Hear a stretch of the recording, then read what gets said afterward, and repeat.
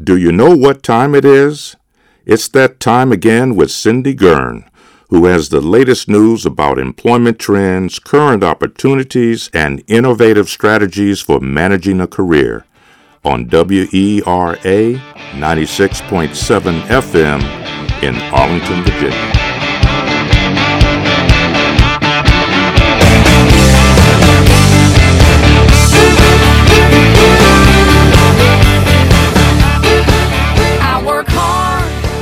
Hi, everyone, and welcome to this week's episode of STEM Speaks with your host, Camille Stewart.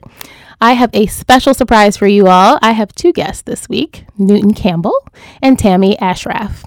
They both work on NASA issues, and I'm going to let them tell you a little bit about themselves.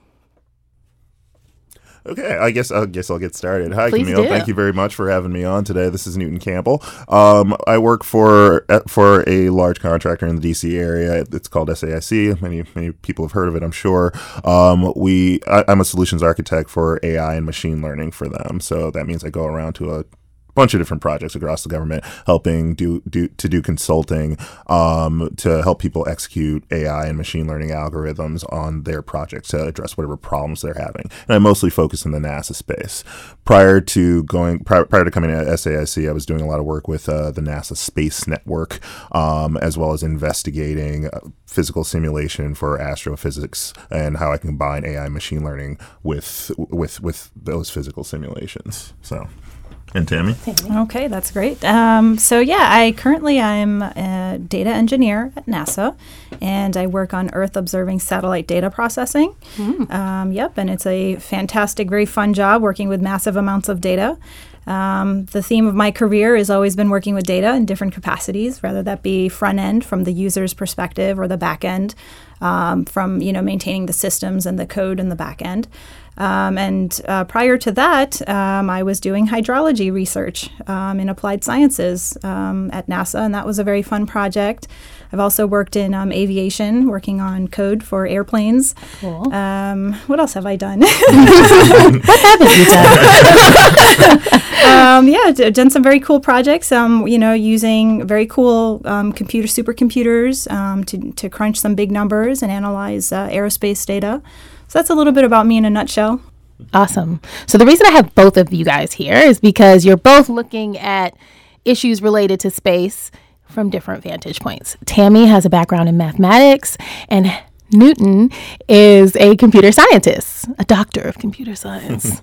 So if you both could give us a little bit of background about your particular vantage point. And, a particular interest, Tammy, is most people, when talking about STEM education, ignore math. They completely ignore the M. And so please talk to us about getting into math and then that path. And then Newton, please give us your background. Sure. So when I started school, I did not start school knowing that I wanted to be a math major. I kind of was the typical confused college student, kind of figuring my way out through college. What am I going to do with my life and what am I going to study? And so I think throughout the process, I kind of evolved into, going from computer systems and IT. And then finally, one day my advisor pulled me into their room and said, Tammy, you're taking a lot of math electives. What's going on? Because you really don't have to take all these electives. And I said, well, I really like taking these classes. They're fun. She says, well, you're taking beyond your elective requirement, so you might as well get a math degree. Awesome. So that's kind of what happened. And so I ended up getting another degree in mathematics. And so and most people around me didn't understand what I would do with that or what to do with me with that degree. And so, most people would assume, oh, well, what are you going to do with a math degree? That's kind of like irrelevant, Be a math professor. Be a math teacher.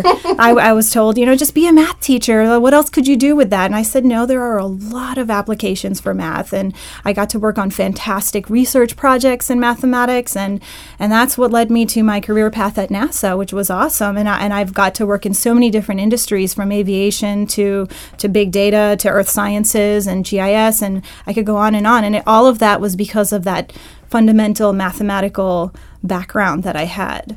So it's very applicable in so many different fields. It's the root of many sciences. So it's been fantastic. It's been a great journey so far. Don't ignore math, kids. Don't ignore math. So yeah, it's funny that you say that it's the root of all sciences, Tammy, because that is to some extent how I view computer science and just most of the other sciences that I have to sort of integrate with in general. So a lot of my work is combining, like I said, AI and machine learning with other sciences like physics, or in some cases I've done biology or chemistry, and a lot of that is done just by looking at things from a very mathematical perspective.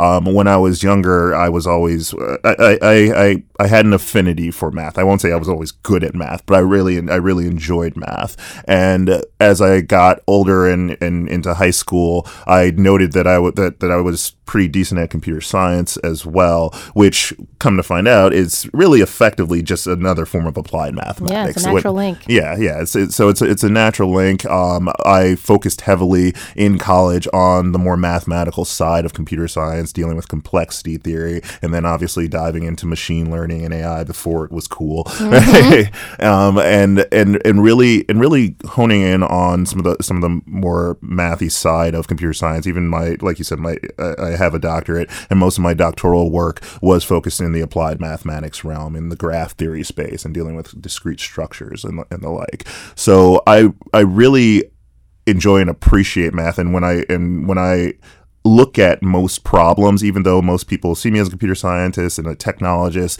and they think of the hard concrete technologies behind things, when I'm looking at problems for NASA or DoD or any of those groups, I'm looking at them to see how I can generalize something into some sort of mathematical framework. Look at it from a math perspective and attempt to solve the problem there, because that's how you generate a more robust solution, something that is more provable and that will last longer. So that's a great point. I think people assume that when you approach the sciences, especially tech, AI, machine learning, you're only looking at it as a quote unquote computer scientist, but not realizing that math is integral to being an effective computer scientist. And I mean, even outside of that, right? Like, math teaches you a logical way of thinking. It is so important to education in general, which is why it should, not be ignored. So I'd love for you to expand on AI before it was cool, right? How did you find your way there? If somebody is interested in that area, what are the things that they should be looking at, the things they should be studying?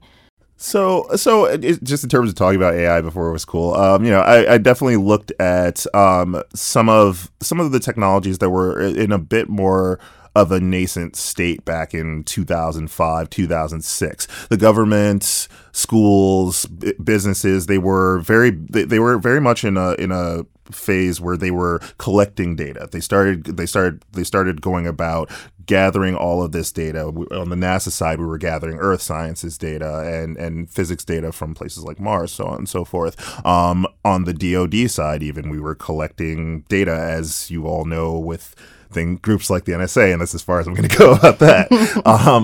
We were very much in a mode where we were collecting all this data, but no one had any idea what to do with it. And between really in the time that I was in school, 2006 to 2016, that's when we as a country really started figuring out what to do with it. And I kind of got roped into a lot of that. I was doing work with DoD. I was doing some work with NASA and NSF and things like that, and very much being on the cutting edge of starting to look at neural networks, starting to look at support vector machines. Not to dive too into the weeds here, but looking into nascent AI capabilities that had been defined in the 80s and 90s, and taking them to a place where we could realistically have scientists and engineers start to use these capabilities to actually learn about the data that we were collecting and find insights within that data. Awesome. To really expand on the math point and it being the underpinning of the work that you're doing, because that was very clear from your description of kind of pulling together all those data points, but also the kind of hidden figures aspect of things, right? So, hopefully we all saw Hidden Figures. If you didn't see it, I'm going to need you to go and watch Hidden Figures. Yes. But it was our first, for many of us, peek into just how important math is in space, right? In space travel, in the work that we're doing in the sciences, etc. And we have our very own hidden figure sitting right here, Tammy. right? She is crunching those numbers in the background. But you also have a hidden figure story. So one, tell us about, some of the work that you're doing in a little bit more depth. And then also talk to us about your hidden figure story. Okay, so which one do I tell first? The story or? Okay, well, it's interesting for me. I think my journey in math and being as a woman in mathematics, where I kind of feel like we're unicorns. We're very rare creatures, and there are so few of us. And so it was a very challenging journey for me, just trying to understand my career path and what am I going to do with these skills and how do I fit into other fields of work like engineering or the sciences. And so throughout that journey and just trying to identify who I am and what am I going to do with these skills that I've acquired, I think it's been a process along the way. And I got to say, a few years ago when Katherine Johnson was awarded a Presidential Medal of Freedom, and she started becoming very popular, and everyone started knowing who she was and her name, and then the movie was released shortly after. So I actually had the honor of meeting her a few years ago. There was a naming ceremony. They named a computational facility after her in Hampton, Virginia. Awesome. And so I had the honor of being there. And at the moment I saw her in the back of the room, I ran all the way up there, and I just shook her hand, and I said, I just got to tell you, I just got my degree in math. I was like, I need to tell you this. I felt like I had to tell her that, and she's like, wow. Fantastic. You can do so much with that. I said, really? She says, yes, you have a lot of options. She says, I wish you the best of luck in everything that you do, and I hope that you go far with that. And what a great degree to get. And then she started staring at me, right? She's staring at me a little bit, and I kind of wondered. I said, is there something wrong, Catherine? She goes, no, I'm just looking at your hair. I really like it. Even better. She says, your hair's so red. I said, well, thank you. Is it okay? She says, no, I like it. That's a great story. That's my funny story with Katherine Johnson. So I got it. I have to say, and it was a time in my life where I was questioning a lot of things with my degree. I had just gotten my degree, and I'm just trying to understand where am I going. And that's when I said, I'm going to do this. If this lady can do it back in a time of segregation and all of the challenges that she had, I have no excuse. I can do it. And so I've just been pushing myself forward every day, and it's been an amazing journey. It's been fantastic. So that's wonderful. Representation matters. Mm-hmm, it's important to know that there are women and women of color and people of color in the sciences, in mathematics, in STEM in general.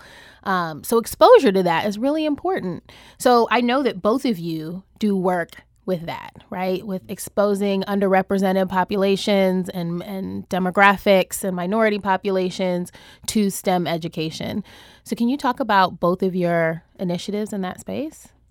So since I'd finished my PhD work, one of the things that I've been doing is going around to a number of DC public schools as well as Baltimore public schools, and really my focus has been getting scientists and engineers in front of students, giving them that exposure. One of the things that I think is hard for a lot of kids is to envision what being a scientist or an engineer actually is. Yeah. There's so many kids who walk out of their math classes wondering why they're learning what they're learning, which should never be the case, right? So getting getting scientists and engineers as involved as possible within, at least at a local level. There are tons of science and engineering organizations here as well as other cities across the United States. And one of the things that I'd like to focus on going forward is just figuring out how to get more and more scientists and engineers to do a day or two at a school, whether or not that's a few times a semester, a few times a year, so on and so forth. So that's something I've just kind of been casually doing as I've been as I finished my PhD and I've been going on about my career. Another thing that I've been doing is getting involved with local organizations. So you guys were talking about getting girls involved in STEM. I've been involved with the Girl Scouts of Central Maryland, working with them. I through my mentor, I met their CEO, Violet Apple, and I've been working with their organization to get girls more involved in things like hackathons and hosting workshops, and once again getting more scientists and engineers involved. So as soon as I met Violet, the CEO of the Girl Scouts of Central Maryland, I immediately ran to, a number of female engineers within my own organization at the time, BVN, and I said, hey, I really want you guys to get involved with this, because I don't want just a man going up in front of a classroom full of girls saying, you guys can be scientists too. I don't want to be that person. Right. I mean, that part's important too, but it is also great that you were pulling people with you. Yeah. I think it's really important. That's kind of been my big thing overall, is getting more scientists and engineers, because there's so many scientists and engineers who would love to get involved. They just typically lack a platform for doing it, or some sort of mechanism for doing it. There seems to be a giant hump for scientists and engineers to actually go on and go into a classroom. It just requires a lot. It requires coming up with lessons and things like that.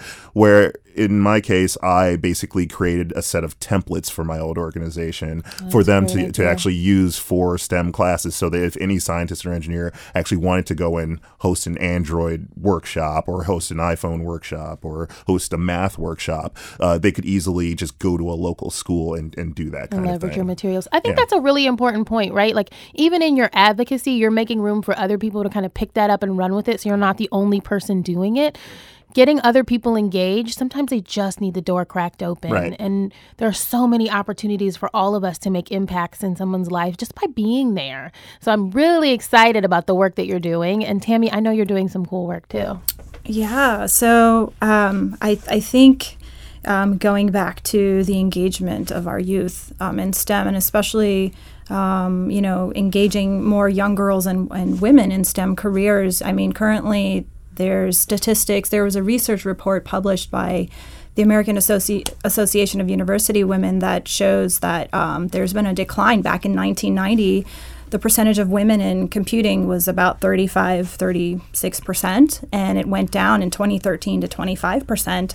So it's declining. There's women dropping out of the field, and so we have a lot of work to do. We have a lot of work to do, and so we need role models. It starts with role models. There are a lot of other factors that influence why that's happening, and so I definitely recommend go and check out their website and check out the report. It's a very interesting report about that, but it's the role models. They need to see role models, women they can relate to talk to them and say, look, I'm a female just like you, and I'm an engineer, and this is what I do. And so going back to the engagement work.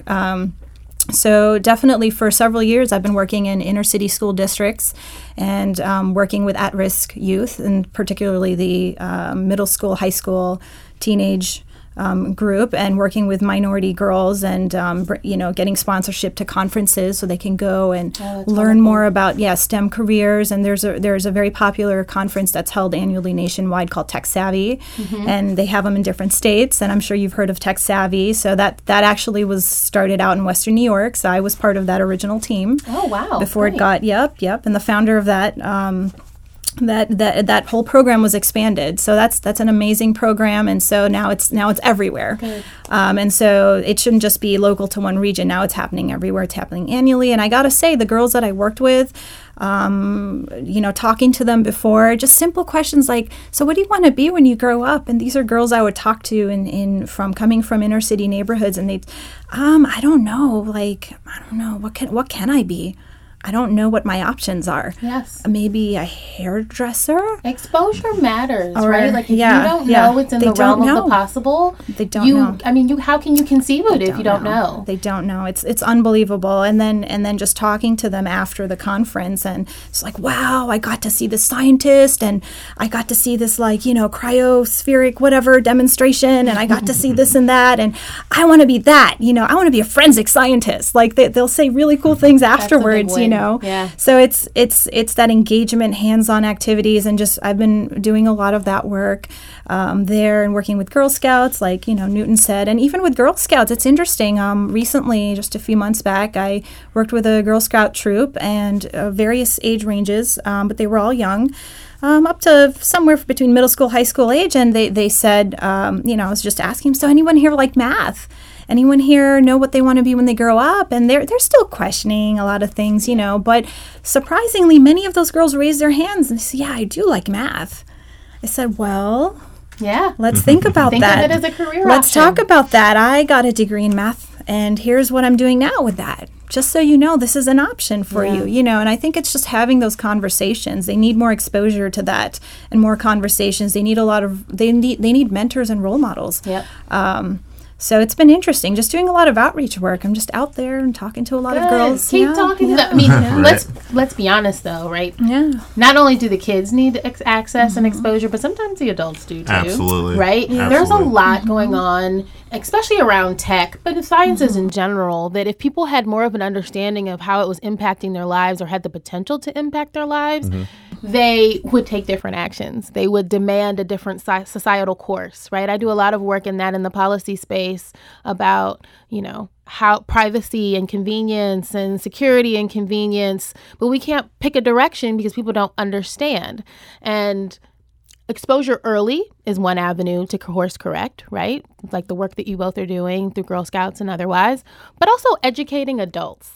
And Newton, you're doing that in a really cool way through your podcast, Ad Astra. Can you tell us a little bit about that? Sure. So Ad Astra is a podcast that we started, myself and one of the head volunteers of the DC contingent of the Planetary Society. We started it about a year ago, and basically we wanted to just give the public a purview on space that they really hadn't had before in terms of space policy and technology. A friend of mine, Jack Corrali, who has his master's in space policy, and I host a bi-weekly show where we get together. He talks about the latest news in space policy, and I ask him questions, and and then I talk about the latest news in space technology. He asks me questions, and the whole idea of the show is that through those questions, through that news, we open up an audience who's unfamiliar with both of those subject matters to those subject matters. So yeah, it's been a great year hosting that show. We're still going strong. About 55 episodes in. Yeah, it's super cool. And yeah, we've definitely made strides throughout the DC area, and we've had on some great guests, folks from the Planetary Society. We recently had a congressional candidate on. And we just work. We do a ton of work with the overall DC community, groups like Explore Mars and other space groups that are within the DC community that most folks have never heard about, and we also give them exposure as well. Yeah, because you have live events as well. Yes. Yeah, so that's really cool. So I mean, as much as I work in tech, I don't know a lot about space, right? I know GPS and a few other things, but like space is not my area. And I've learned so much listening to the podcast. Well, we're going to get a lot of questions, especially given the announcement today over the last couple of days about the Space Force. Yes. We're not going to dive into that. An entire episode. We've actually been talking about that for a number of episodes. This has been a growing issue. So if you want to hear me yell about that, yeah, go to Ad Astra. That will be both funny and informative. So I encourage you guys to listen to that. I encourage you guys to get involved in different organizations in your community like Girl Scouts and otherwise. If you are interested in STEM and tech, if you are interested in really anything, communicate that to the communities around you, right? Like share your knowledge, find ways to get involved, ways to inspire other communities like these two amazing scientists I have in front of me. Thank you both so much for joining me. Can you guys give our listeners an opportunity to connect with you after this, follow your work? So whether it's giving them information about your podcast or social media links. Sure. Yeah, you can follow me. I generally tweet about science and random political things at NewtonH20. Or you can follow our podcast at Ad Astra Podcast. And I'm sure that'll be in the show notes. Yep. And follow it on iTunes and all that. Yeah. Absolutely. So I'm a super connector on LinkedIn. So yeah, you can find me there. If any of you guys are photography hobbyists, I love doing astrophotography on the side. It's one of my astronomy nerd hobbies, and terrestrial photography. So yeah, find me on Instagram at tamsterphoto, TAMSTER photo. You can follow my work, and I'll follow your work back too. Cool. And what a fun way to apply your professional life to your personal life. So thank you both for joining us this week, and thank you all for listening to this week's episode of STEM Speaks. Thank you for tuning in to the Workforce Show. This interview and others can be found at WERA.FM or at CareerCentralOnline.com. Thank you for listening. Until the next time.